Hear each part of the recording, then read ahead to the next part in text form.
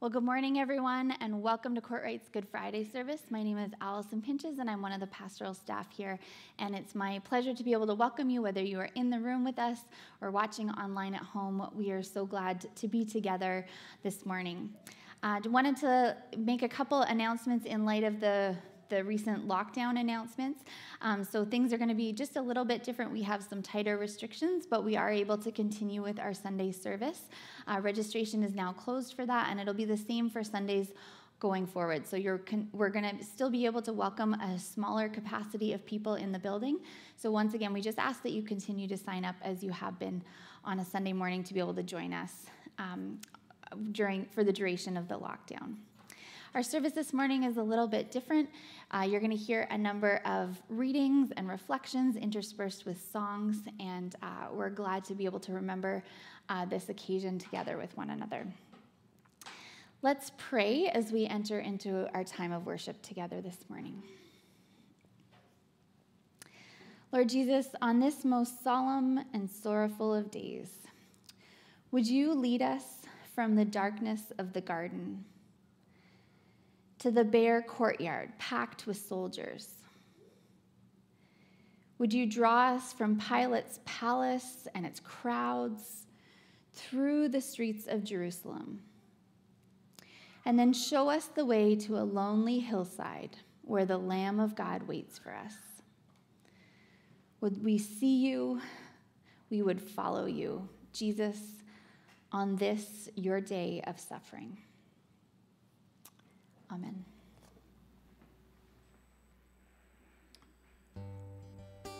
Please stand as you are able.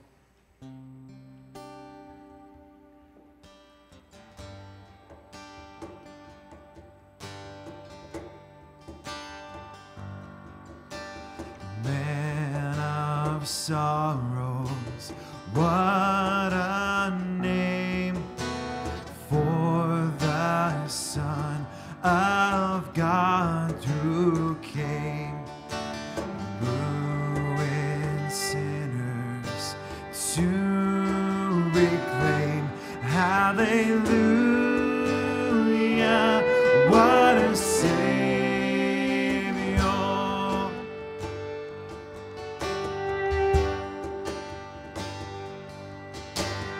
Bearing shame and scoffing rude, in my place condemned he stood, sealed my pardon with his blood. Hallelujah, what a Savior.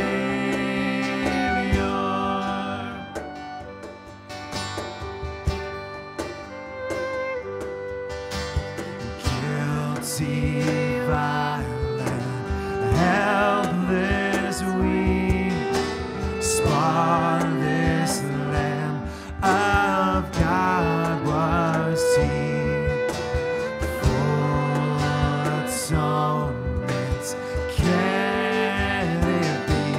Hallelujah, what a Savior.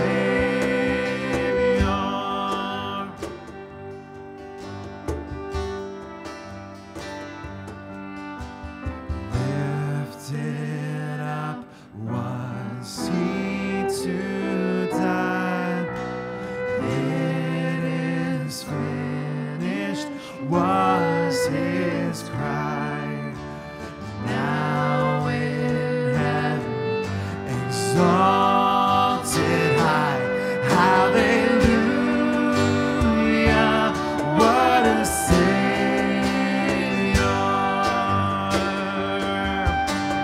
When he comes, our glorious King, all his ransomed home to bring. When anew this song will sing, hallelujah, what a Savior. Hallelujah, what a Savior. Hallelujah, what a Savior.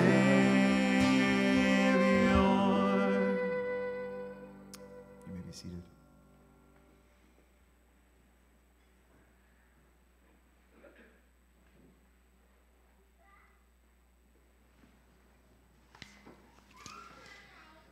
I'm going to read the story of Jesus before Pilate.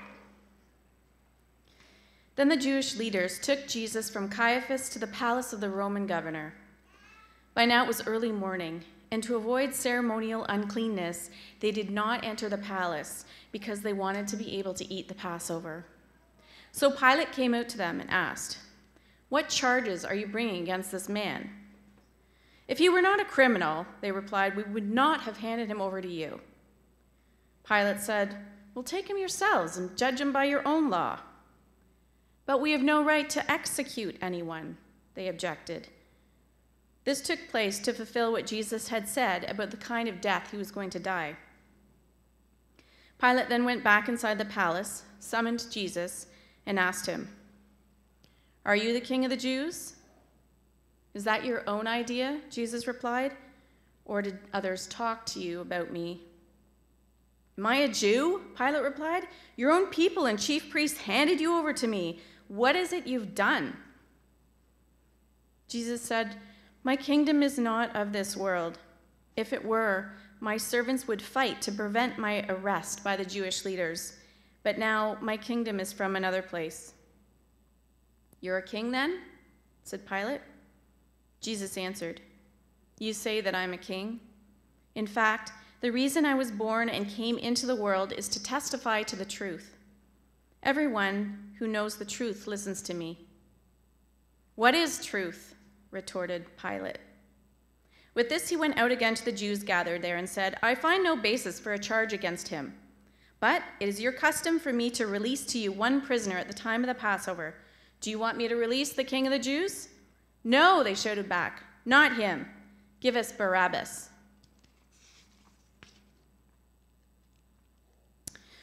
Jesus is brought before Pilate by the religious leaders. These devout men did not enter the palace so that they could remain ritually pure. They brought Jesus to Pilate believing they were upholding their laws and defending the Jewish religion from a dangerous heretic, someone who disturbed and challenged them.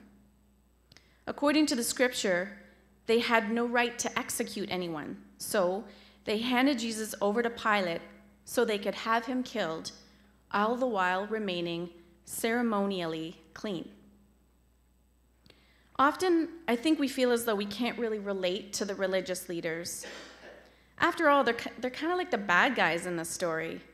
I mean, if we were in the story, we would be like Jesus' disciples, right?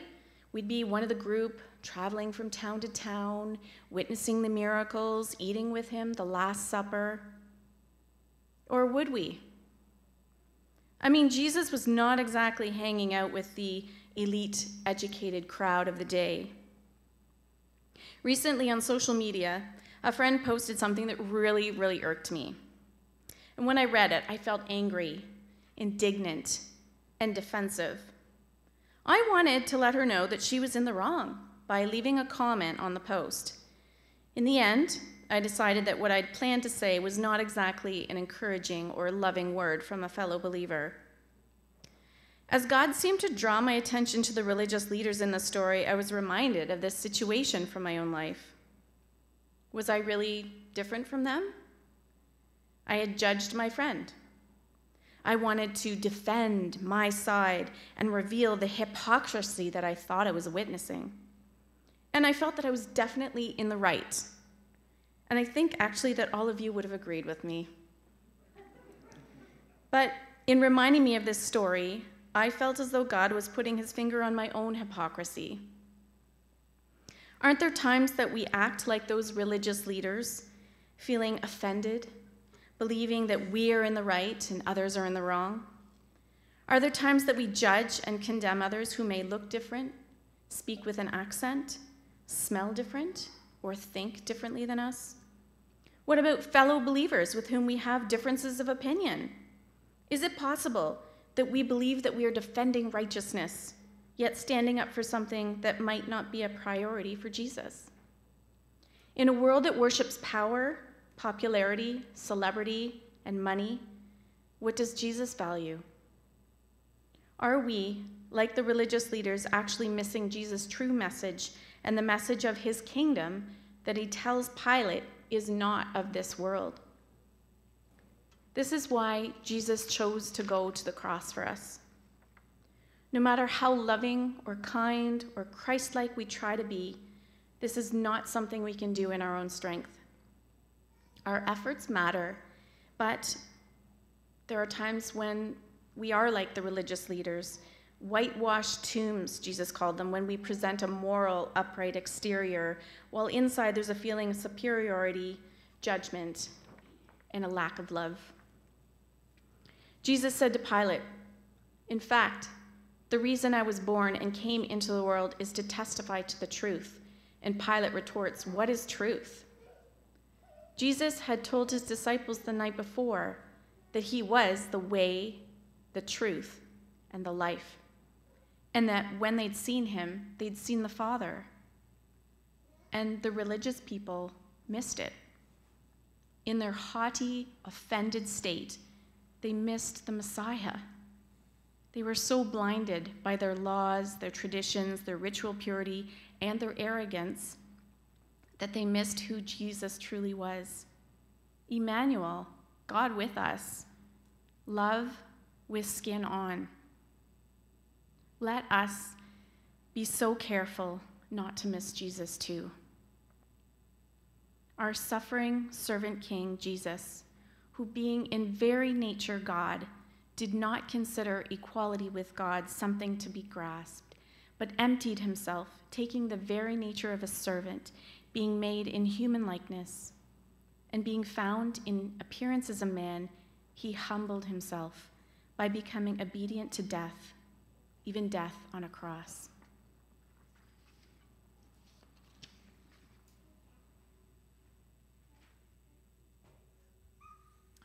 Please stand again as you are able, as we sing. Continue that theme of the man of sorrows.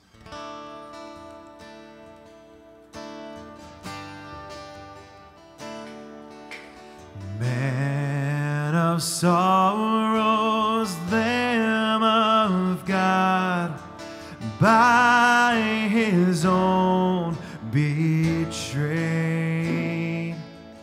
the sin of man and wrath of God has been on Jesus laid.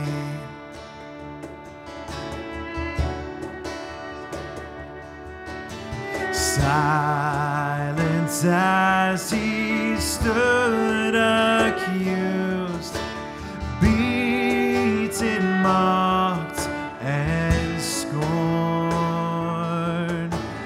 bowing to the Father's will, he took a crown of thorns. Oh, the my salvation, where your love poured out over me. Now my soul cries out, hallelujah, praise and honor unto thee.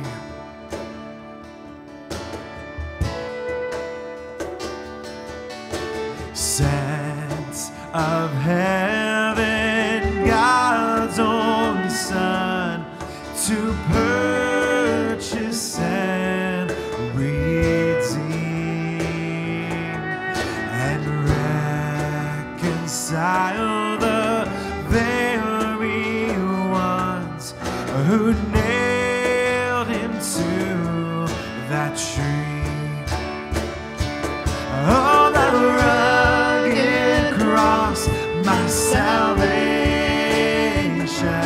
where your love poured out over me. Now my soul cries out, hallelujah.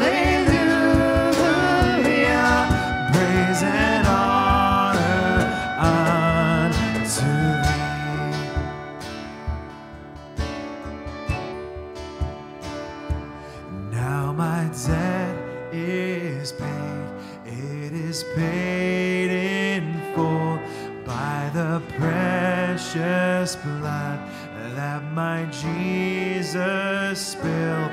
Now the curse of sin has no hold on me. Whom the Son sets free, oh, is free indeed. Now my debt is paid, it is paid in full by the precious blood that my Jesus spilled. Now the curse of sin has no hold on me.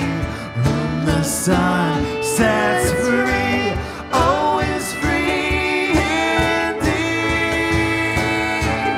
Oh, the rugged cross, my salvation,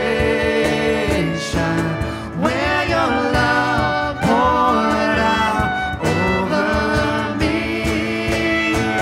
Now my soul cries out, hallelujah, praise and honor unto thee. Oh, the rugged cross, my salvation, where your love poured out over me. Now my soul cries out, hallelujah, praise and honor unto thee. Praise and honor unto thee. Be seated as we pray a prayer of confession. God, we are on this day torn between the reality of the cross and the celebration of what is to come in just a couple days' time. And in that tension, there is something for us. There is something for us to take in and experience.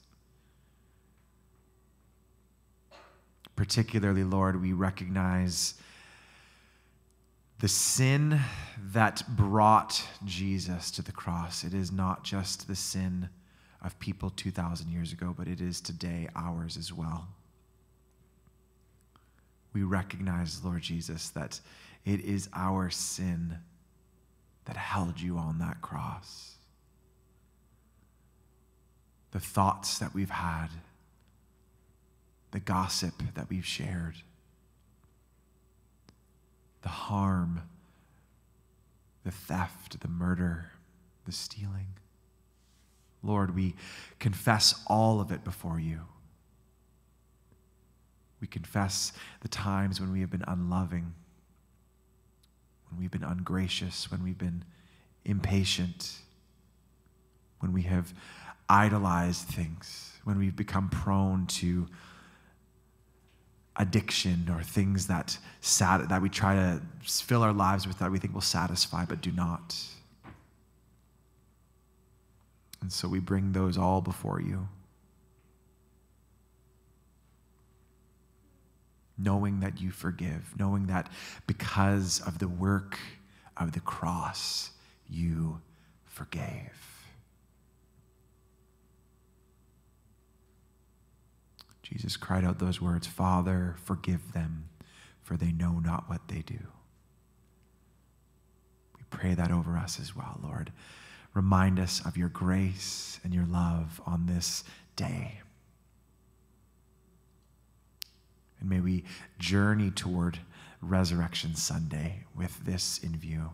We pray all this in the name of the Father and the Son and the Holy Spirit.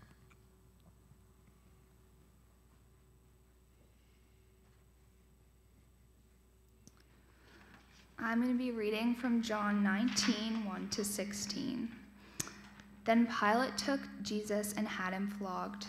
The soldiers twisted together a crown of thorns and put it on his head. They clothed him in a purple robe and went up to him again and again, saying, "Hail, King of the Jews!" and they struck him in the face. Once more Pilate came out and said to the Jews, "Look, I'm bringing him out to you to let you know that I find no basis for a charge against him." When Jesus came out wearing the crown of thorns and the purple robe, Pilate said to them, "Here is the man." As soon as the chief priests and their officials saw him, they shouted, "Crucify, crucify." But Pilate answered, "You take him and crucify him. As for me, I find no basis for a charge against him." The Jews insisted, "We have a law, and according to that law he must die, because he claimed to be the Son of God." When Pilate heard this, he was even more afraid, and he went back inside the palace. "Where do you come from?" he asked Jesus. But Jesus gave him no answer. "Do you refuse to speak to me?" Pilate said. "Don't you realize I have power either to free you or to crucify you?" Jesus answered, "You would have no power over me if it were not given to you from above. Therefore, the one who handed me over to you is guilty of a greater sin." From then on, Pilate tried to set Jesus free, but the Jews kept shouting, "If you let this man go, you are no friend of Caesar. Anyone who claims to be a king opposes Caesar." When Pilate heard this, he brought Jesus out and sat down on the judge's seat at a place known as the Stone Pavement, which in Aramaic is Gabbatha. It was the day of preparation of Passover week, about the 6th hour. "Here is your king," Pilate said to the Jews. But they shouted, take him away, crucify him." "Shall I crucify your king?" Pilate asked. "We have no king but Caesar," the chief priests answered. Finally, Pilate handed him over to them to be crucified. "Here is the man," Pilate says to the crowd. "Behold, your king." And how do they respond? "Crucify him," they cry. "Take him away. We have no king but Caesar." As I read through this passage, I felt the same invitation be extended to me. Behold, your king. Here he is. Really take a minute and look at him. Open the eyes of my heart, Lord. This is my king, a crown of thorns upon his head. He's been beaten and bruised on my behalf. He's being mocked and scorned in my place. He's bleeding and scarred and disfigured, and my instinct is to wince and turn away. This is an image that twists my heart. And yet still I hear him calling out to me, "Behold, your king." This is him. This is love. Don't turn your head. Don't push him away as the crowd did, and as we also so often do without even thinking. No. Today in particular, take time and intention to behold him, to behold Jesus, the suffering servant and our King.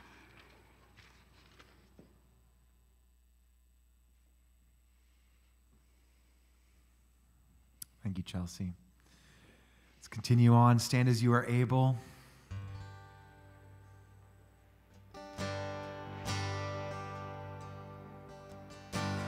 What can wash away my sin? Nothing but the blood of Jesus. What can make me whole again? Nothing but the blood of Jesus. Oh, precious is the flow that makes me white as snow. Other founts I know, nothing but the blood of Jesus.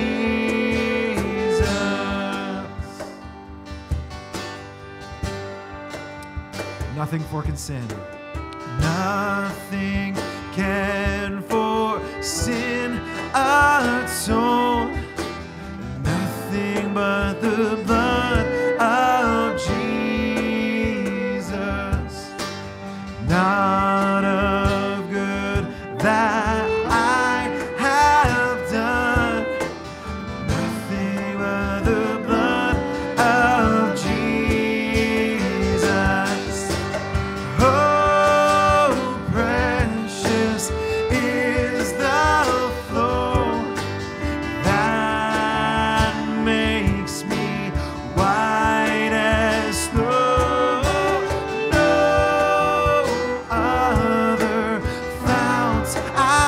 know nothing but the blood of Jesus.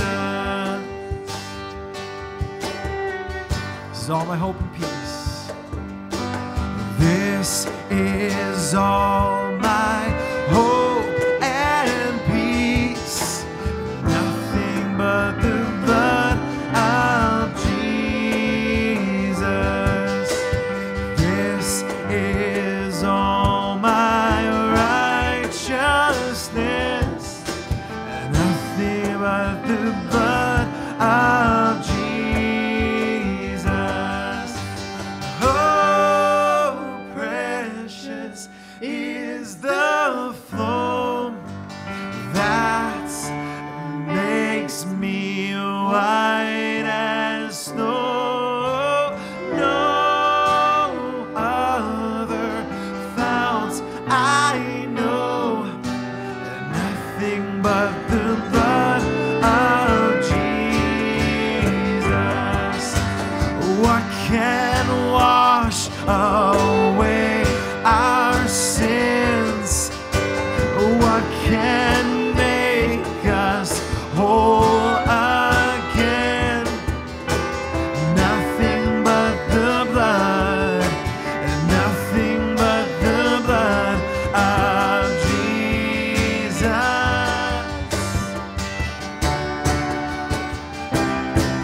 What can wash us pure as snow? Welcomes as the friends of God. Nothing but your blood, oh, nothing but your blood, King Jesus.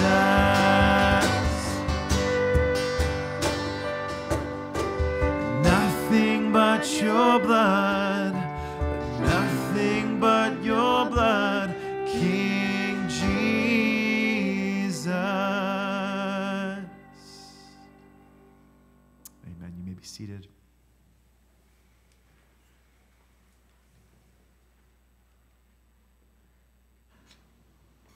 The crucifixion of Jesus Christ from the Gospel of John, chapter 19, verses 16 to 27. So the soldiers took charge of Jesus. Carrying his own cross, he went out to the place of the skull, which in Aramaic is called Golgotha. There they crucified him, and with him 2 others, one on each side, and Jesus in the middle. Pilate had a notice prepared and fastened to the cross. It read, "Jesus of Nazareth, the King of the Jews." Many Jews read this sign. The place where Jesus was crucified was near the city, and the sign was written in Aramaic, Latin, and Greek. The chief priests of the Jews protested to Pilate, "Do not write the King of the Jews, but that this man claimed to be King of the Jews." Pilate answered, "What I have written, I have written." When the soldiers crucified Jesus, they took his clothes, divided them into 4 shares, one for each of them, with the undergarment remaining. This garment was seamless, woven in one piece from top to bottom. "Let's not tear it," they said to one another. "Let's decide by lot who will get it." This happened that the scripture might be fulfilled that said, "They divided my clothes among them and cast lots for my garment." So, this is what the soldiers did. Near the cross of Jesus stood his mother's sister, Mary, the wife of Clopas, and Mary Magdalene. When Jesus saw his mother there, and the disciple whom he loved standing nearby, he said to her, "Woman, here is your son," and to the disciple, "Here is your mother." From that time on, this disciple took her into his home. At Easter time, it is so important that we step back and ponder what the cross means to us as Christians. There's so much that stems from this cross in our lives, but particularly what I've been reflecting on recently is how this cross so fully encompasses the church. In verses 19 and 20, we read, Pilate had a notice prepared and fastened to the cross. It read, "Jesus of Nazareth, the King of the Jews." Many Jews read this sign, for the place where Jesus was crucified was near the city, and the sign was written in Aramaic, Latin, and Greek. It was common practice for the Romans to write the offense that prompted the crucifixion of the convicted onto their cross. In this moment of death, well on display, Jesus is portrayed for exactly what he is, and he's killed for it. I want to draw special attention to verse 20, though. It is no mistake that this sign was read by many Jews, and that the sign was written in Aramaic, Latin, and Greek. These languages show the inclusivity of the gospel. Aramaic for the local inhabitants, Greek is the common tongue of the Eastern Mediterranean, and Latin for the Roman officials. All were witness to the charge brought against him. Not only were all witness, though, but all were at fault for the death he would die. More than that, though, this man was slain to cover them all.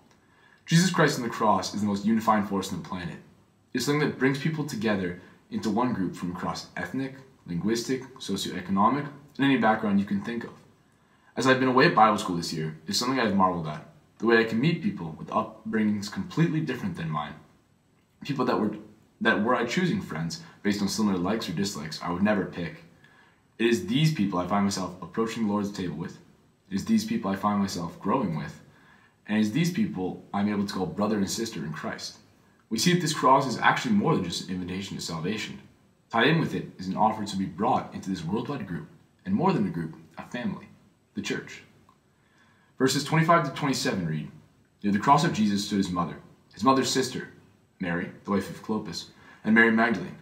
When Jesus saw his mother there, and the disciple whom he loved standing nearby, he said to her, 'Woman, here is your son,' and to the disciple, 'Here is your mother.' From that time on, this disciple took her into his home." This care from Jesus toward his mother as he endures excruciating pain is more than just a son's loving instinct. And this call to his disciple to love radically echoes to more people than just him. This here is an image of the church of Jesus Christ. This is exactly what he wants his body to look like. And this church, this family, is born from the cross. In hard times, and I would venture to say that no one has had the easiest year of their lives, I have found that if I am not coming to the cross over and over again, then my standard of love falls lower and lower. This cross is the greatest demonstration we have of the unknowable depth of the love God has for us. And what does Jesus say, though, as he is in the midst of bearing this incredible pain? He calls us to love. We see here 1 John 4:9 incredibly vividly. We love because he first loved us. Jesus' call to his church body does not change depending on the circumstances. We are incredibly diverse, and yet we are tighter because of how we come together. We come under one person, we are all covered by one sacrifice, and we all kneel under the same cross. The church has its head in Christ, and our standard for loving each other from it as well. John 13:35. "By this everyone will know that you are my disciples, if you love one another." The cross shows us first what love looks like, and then it compels us to love as well.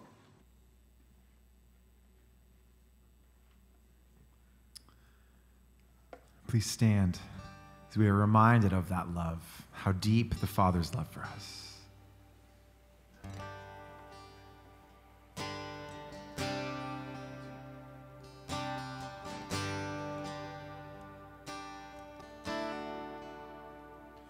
How deep the Father's love for us, how vast beyond all measure, that he should give his only Son to make a wretch his treasure. How great the pain of searing loss, the Father turns his face away, as wounds which mar the chosen one bring many sons to glory.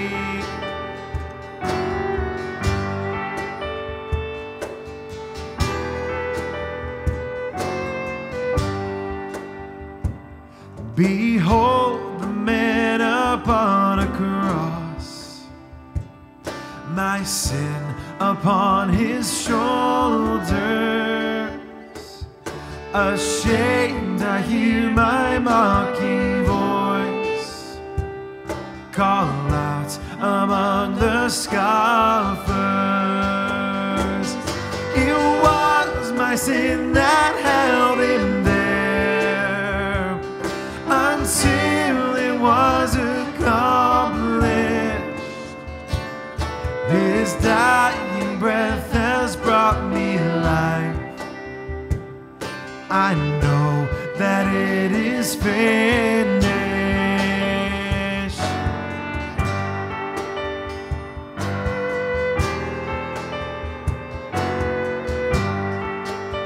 Yes, it is finished. Oh,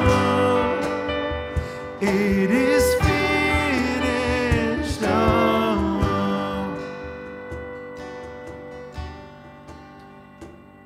I will not boast in anything.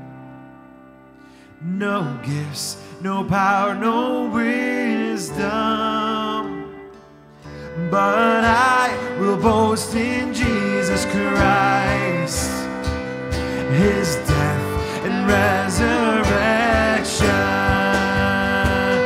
Why should I gain from his reward? I cannot give an answer, but this I know with all my heart: his wounds have paid my ransom. Why should I gain from his reward? I cannot give an answer, but this I know with all my heart: his wounds have paid my ransom. But this I know with all my heart: his wounds have paid my ransom. You may be seated as we prepare to hear from Rowena Ritter, who is our Family Ministries Director. This is maybe the first time a lot of you have seen her in quite a long while, and she was quite excited to share with us this morning as she looks at the death of Jesus. So we're looking forward to hearing from Rowena.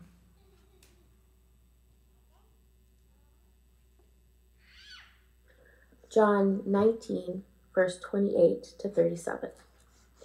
Later, knowing that everything had now been finished, and so that scripture would be fulfilled, Jesus said, I am thirsty. A jar of wine vinegar was there, so they soaked a sponge in it, put the sponge on a stalk of the hyssop plant, and lifted it to Jesus' lips. When he had received the drink, Jesus said, It is finished. With that, he bowed his head and gave up his spirit. Now it was the day of preparation, and the next day was to be a special Sabbath. Because the Jewish leaders did not want the bodies left on the crosses during the Sabbath, they asked Pilate to have the legs broken and the bodies taken down.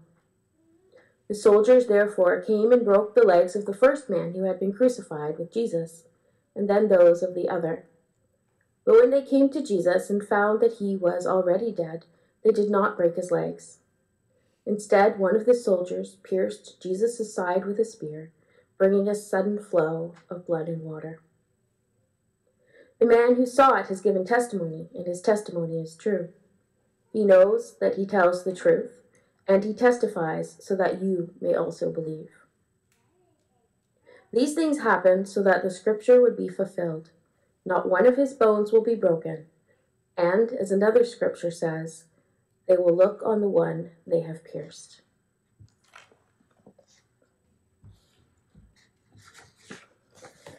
As I take a deep breath and open my heart to Jesus, I hear silence.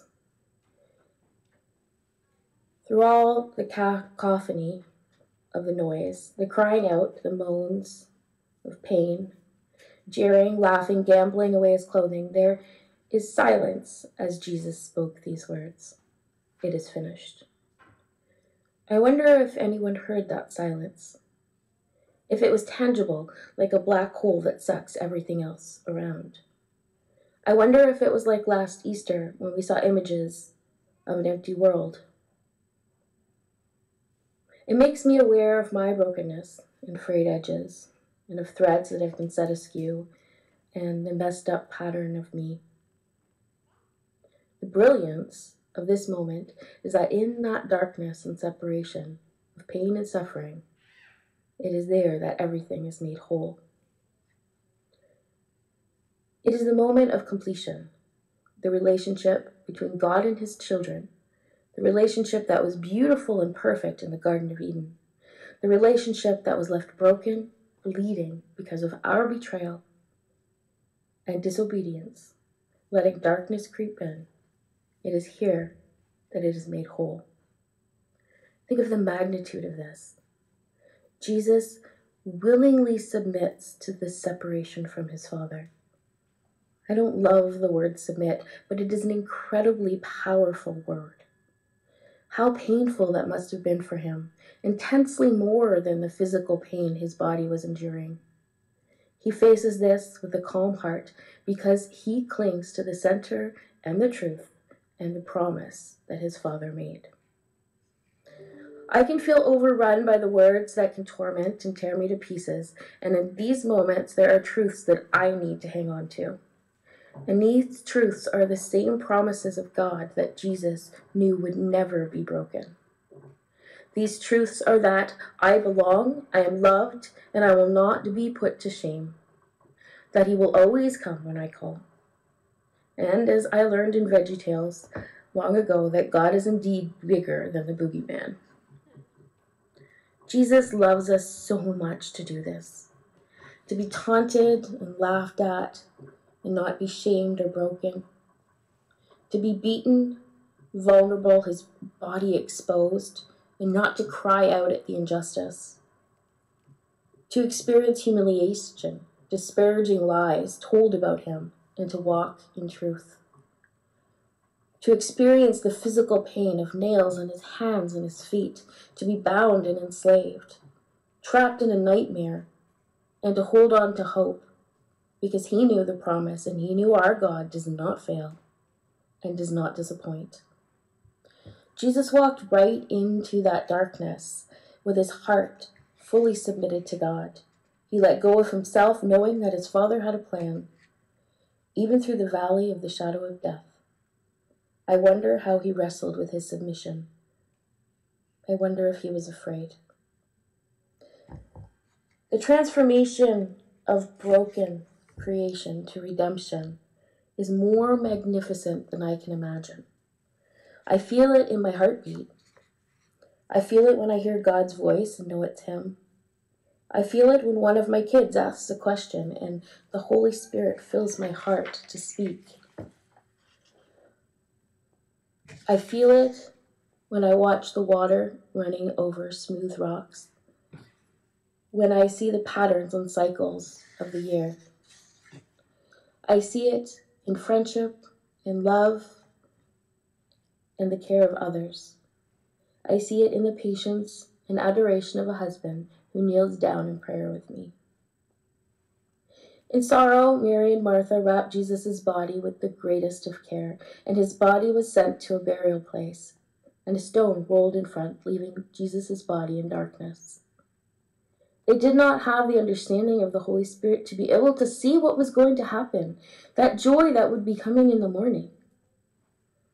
So as we are still, breathe in this moment of Good Friday. Remember how the promise of redemption walked willingly into darkness to bear our sins, our betrayal, and brokenness, to be cut off from his Father. Reach past the darkness and know that you belong. That there is truth that is real and tangible, that you are beloved, that Jesus knows the suffering and emptiness and loneliness. He is the God of the broken and the Savior of those who live in darkness. Let us await and trust in the dancing that will come.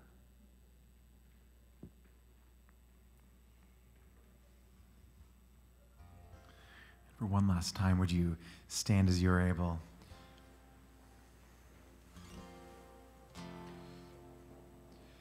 When I survey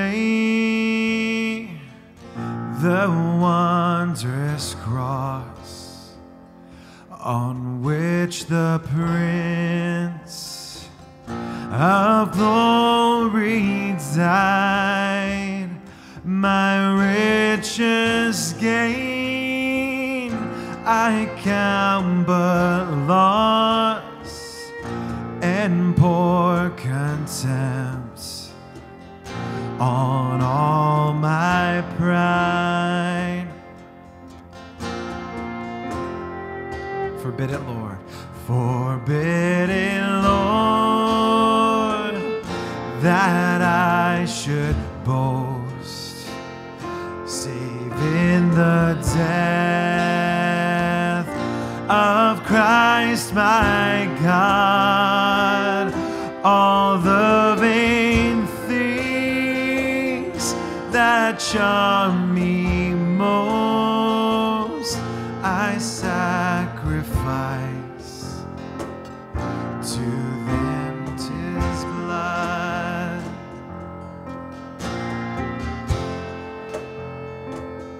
Were the whole... Sorry, see from his head. Here we go, see from his head. See from his hand, his hands, his feet, sorrow and love mingled down. Did e'er such love and sorrow meet, or thorns compose so rich a crown?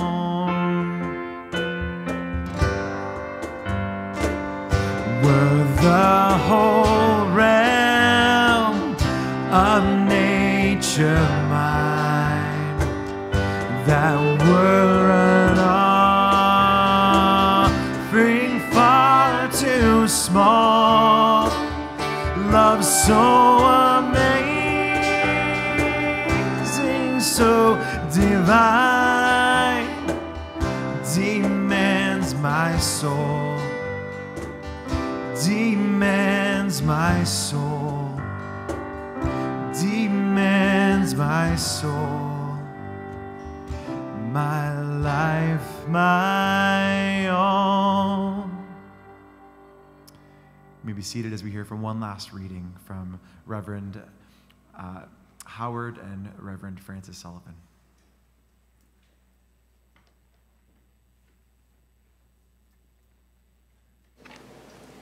The burial of Jesus.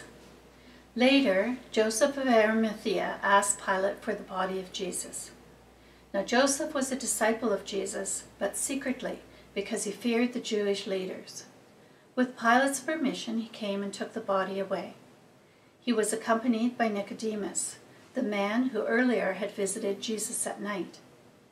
Nicodemus brought a mixture of myrrh and aloes, about 75 pounds.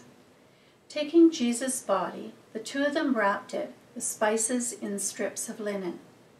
This was in accordance with Jewish burial customs.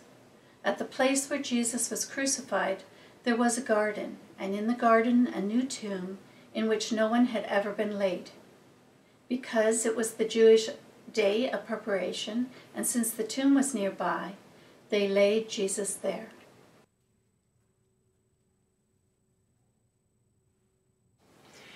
Ever since the chief priest had declared, "The whole world is going after him," the Sanhedrin had boldly sought to have Jesus killed. The brutal crucifixion satisfied their plotting. However, there were a few holdouts that just couldn't see the harm in what the prophetic teacher was doing. After Nicodemus had returned from his clandestine meeting with Jesus, they had gathered, sharing the incredible insights gleaned from his conversation. A small group of leaders had studied both the scriptures as well as Jesus' actions. This led them to believe in the Son of Man, though they remained silent, hidden, for fear of their Sanhedrin companions. They, like the called disciples of Jesus, had good reason to think if the authorities could sell out Jesus to the Romans, what could they do to us? This fear of retribution was sufficient to keep them from acting. That is, until they witnessed the actual betrayal of Jesus. In the light of time constraints, undoubtedly encouraged by the Holy Spirit, which was being released through the glorification of Jesus on the cross, two significant members of the Sanhedrin defied their ranks, seeking permission to bury Jesus before the sun would set on the day of preparation. The time was incredibly important for Joseph of Arimathea and Nicodemus, as the next day was both the Sabbath and the Passover. No burial would be allowed on that day. If they didn't succeed, the body of Jesus would hang on the cross for vultures to feed upon like carrion. They must have thought this through together and planned to honor Jesus with a proper burial.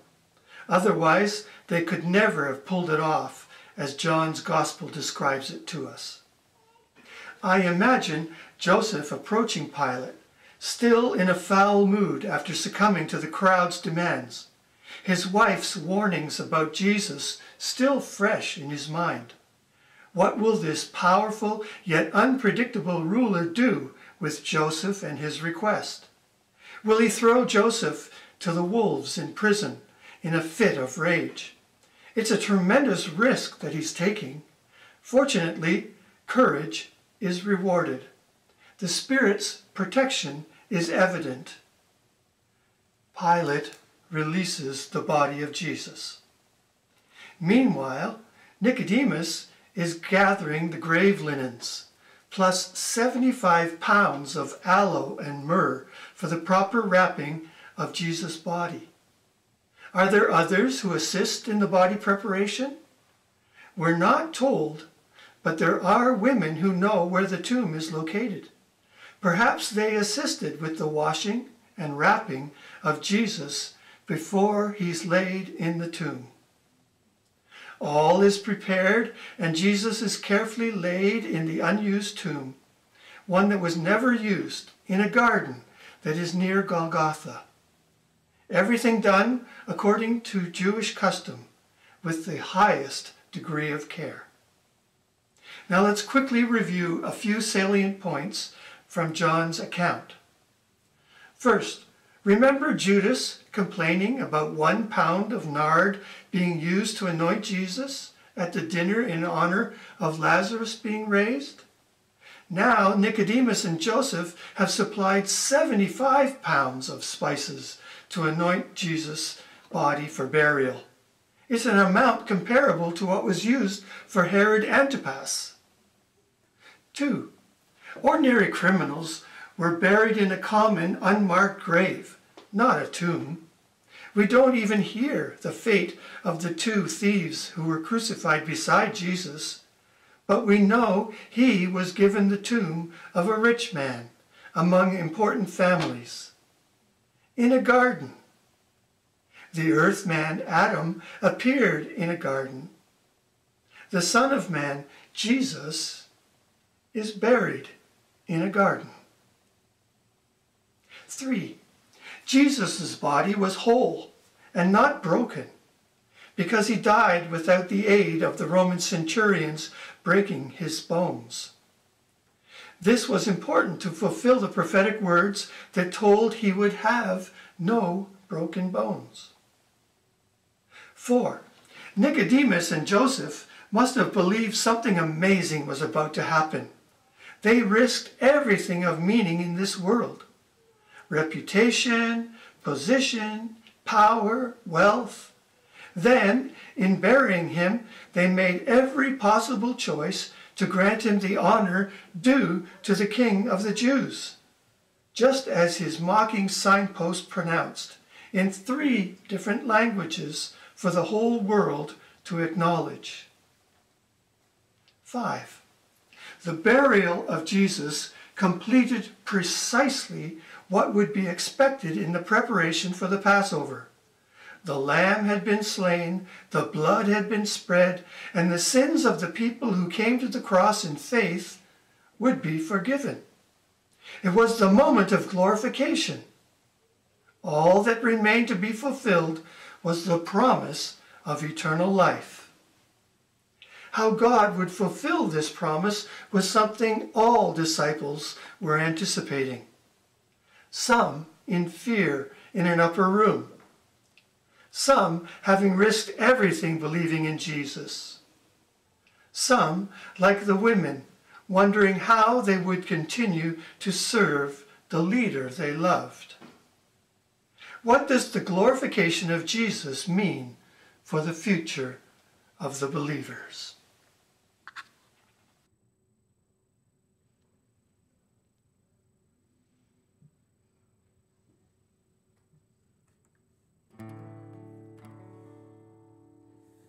I hear the Savior say, thy strength indeed is small. Child of weakness, watch and pray. Find in me thine all in all. Jesus paid it all to him I owe. Sin had left a crimson stain, he washed it white as snow.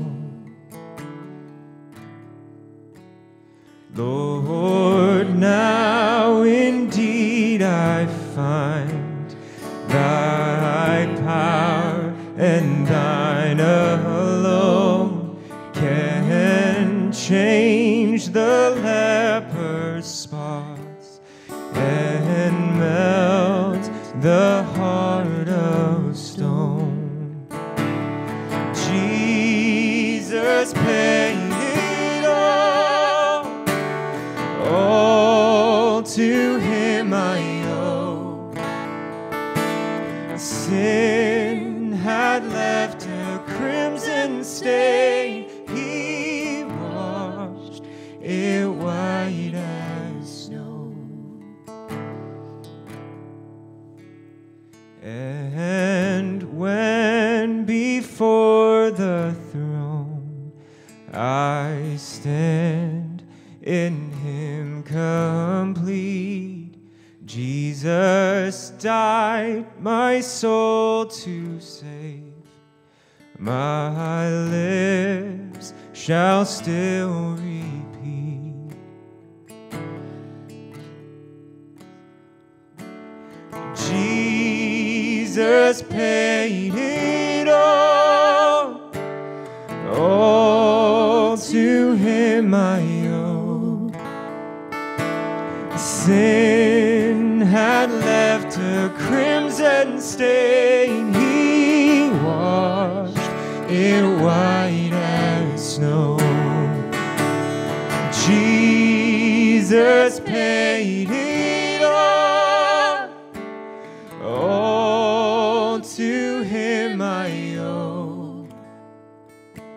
Sin had left a crimson stain, he washed it white as snow.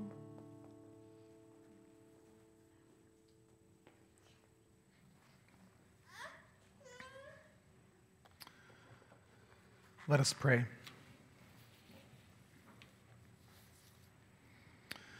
Lord Jesus, we praise you for the cross. Our burden was heavy, but you paid it all. You entered into the darkness and despair of the world. You take the part of the God-forsaken. You feel the pain and the injustice of all around us. You come among us and you weep with us. Your love astounds us.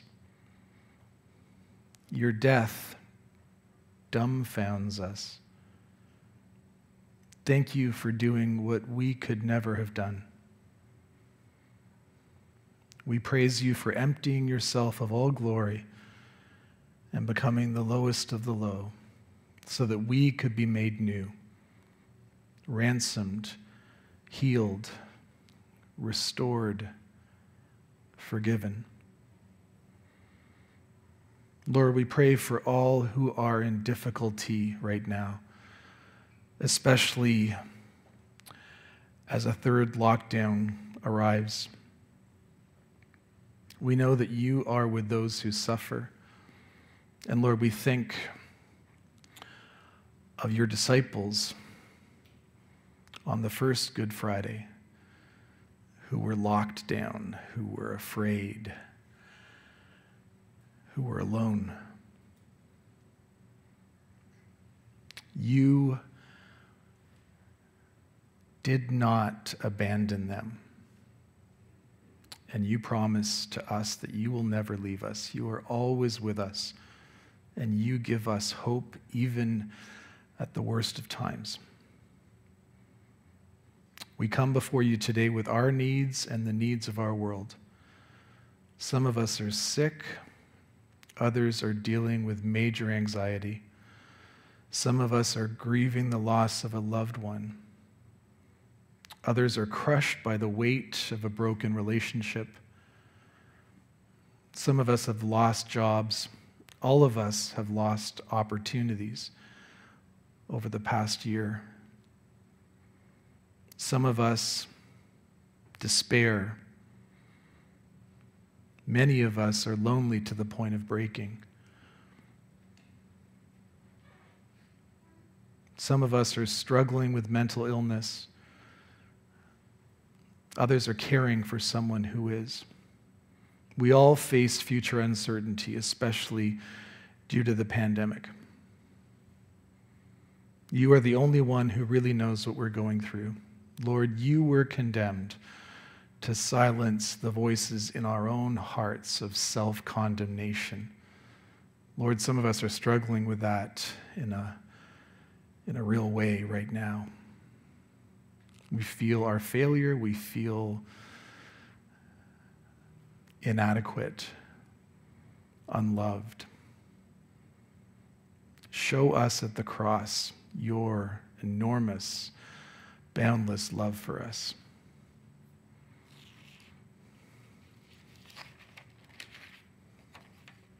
Lord, we ask for peace in the world.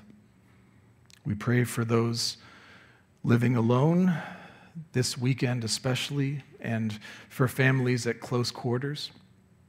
Holy Spirit, bring peace to our homes, our grocery stores, and to our hearts and attitudes. Move us to generosity. Continue to strengthen those on the front lines of this battle against the pandemic, from the ICUs to the one who delivers our takeout or our packages. Watch over us. Guide us and our government away from fear into kindness. Humble our leaders. Give them wisdom so they can lead us well. We pray for peace, and we rest upon your work at the cross, Lord Jesus. Amen. After the benediction, we will have one more song. We invite you to stay for that and beyond, if you choose to, for further reflection. Take this time now, remain seated, pray, meditate, and when you do leave, please leave in silence. Jesus, we wait by your tomb, carrying our grief, the grief of the betrayer, the grief of the denier, the grief of the crucifiers. We carry the grief of the lost, the heartbroken, the bereft. But you took it all. You took our sorrow, our sin, and our grief. You bore it unto death. It is finished, you said. God of endings, God of darkness, God of the tomb, God of hard days and great loss, be with us now as we wait with Jesus.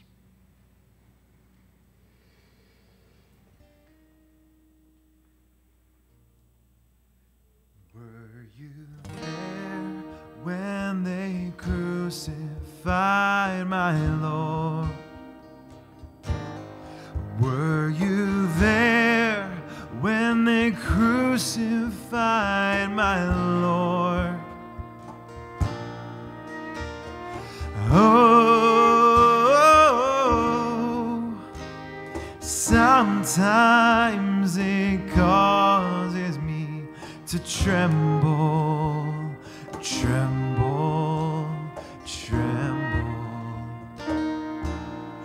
Were you there when they crucified my Lord?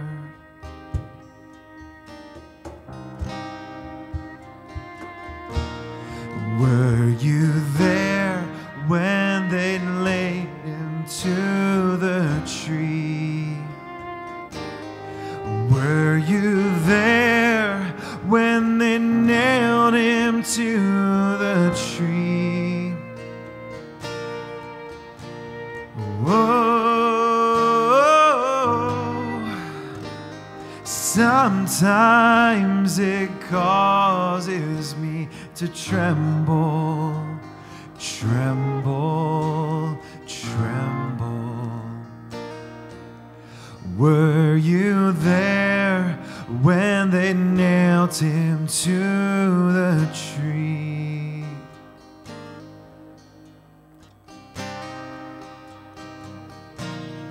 Were you there when they laid him in the tomb?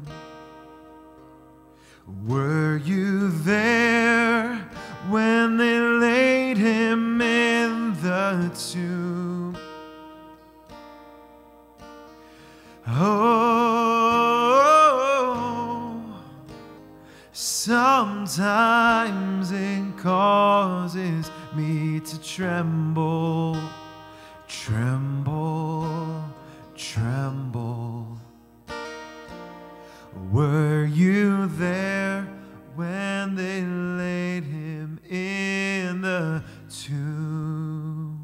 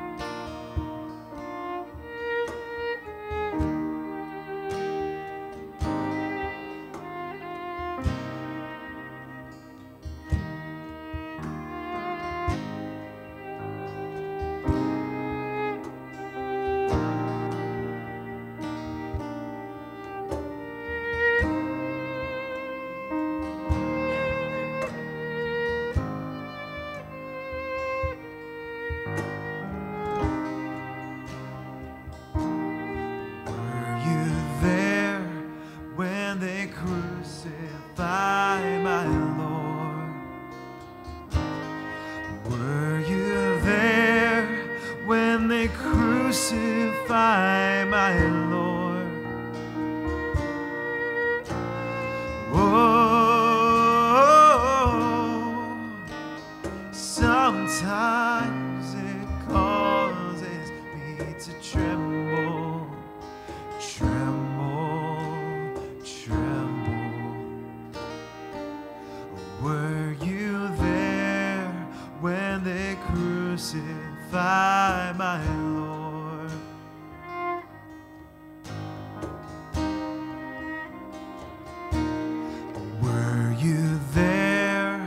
When they nailed him to the tree? Were you there when they nailed him to the tree? Oh, sometimes it causes me to tremble, tremble, tremble. Were you there when they nailed him to the tree?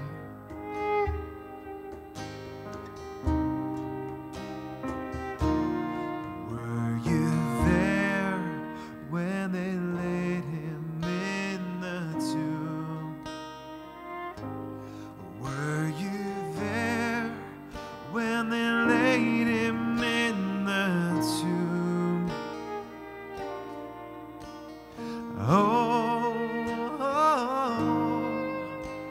Sometimes it causes me to tremble, tremble, tremble. Were you there when they laid him in the tomb?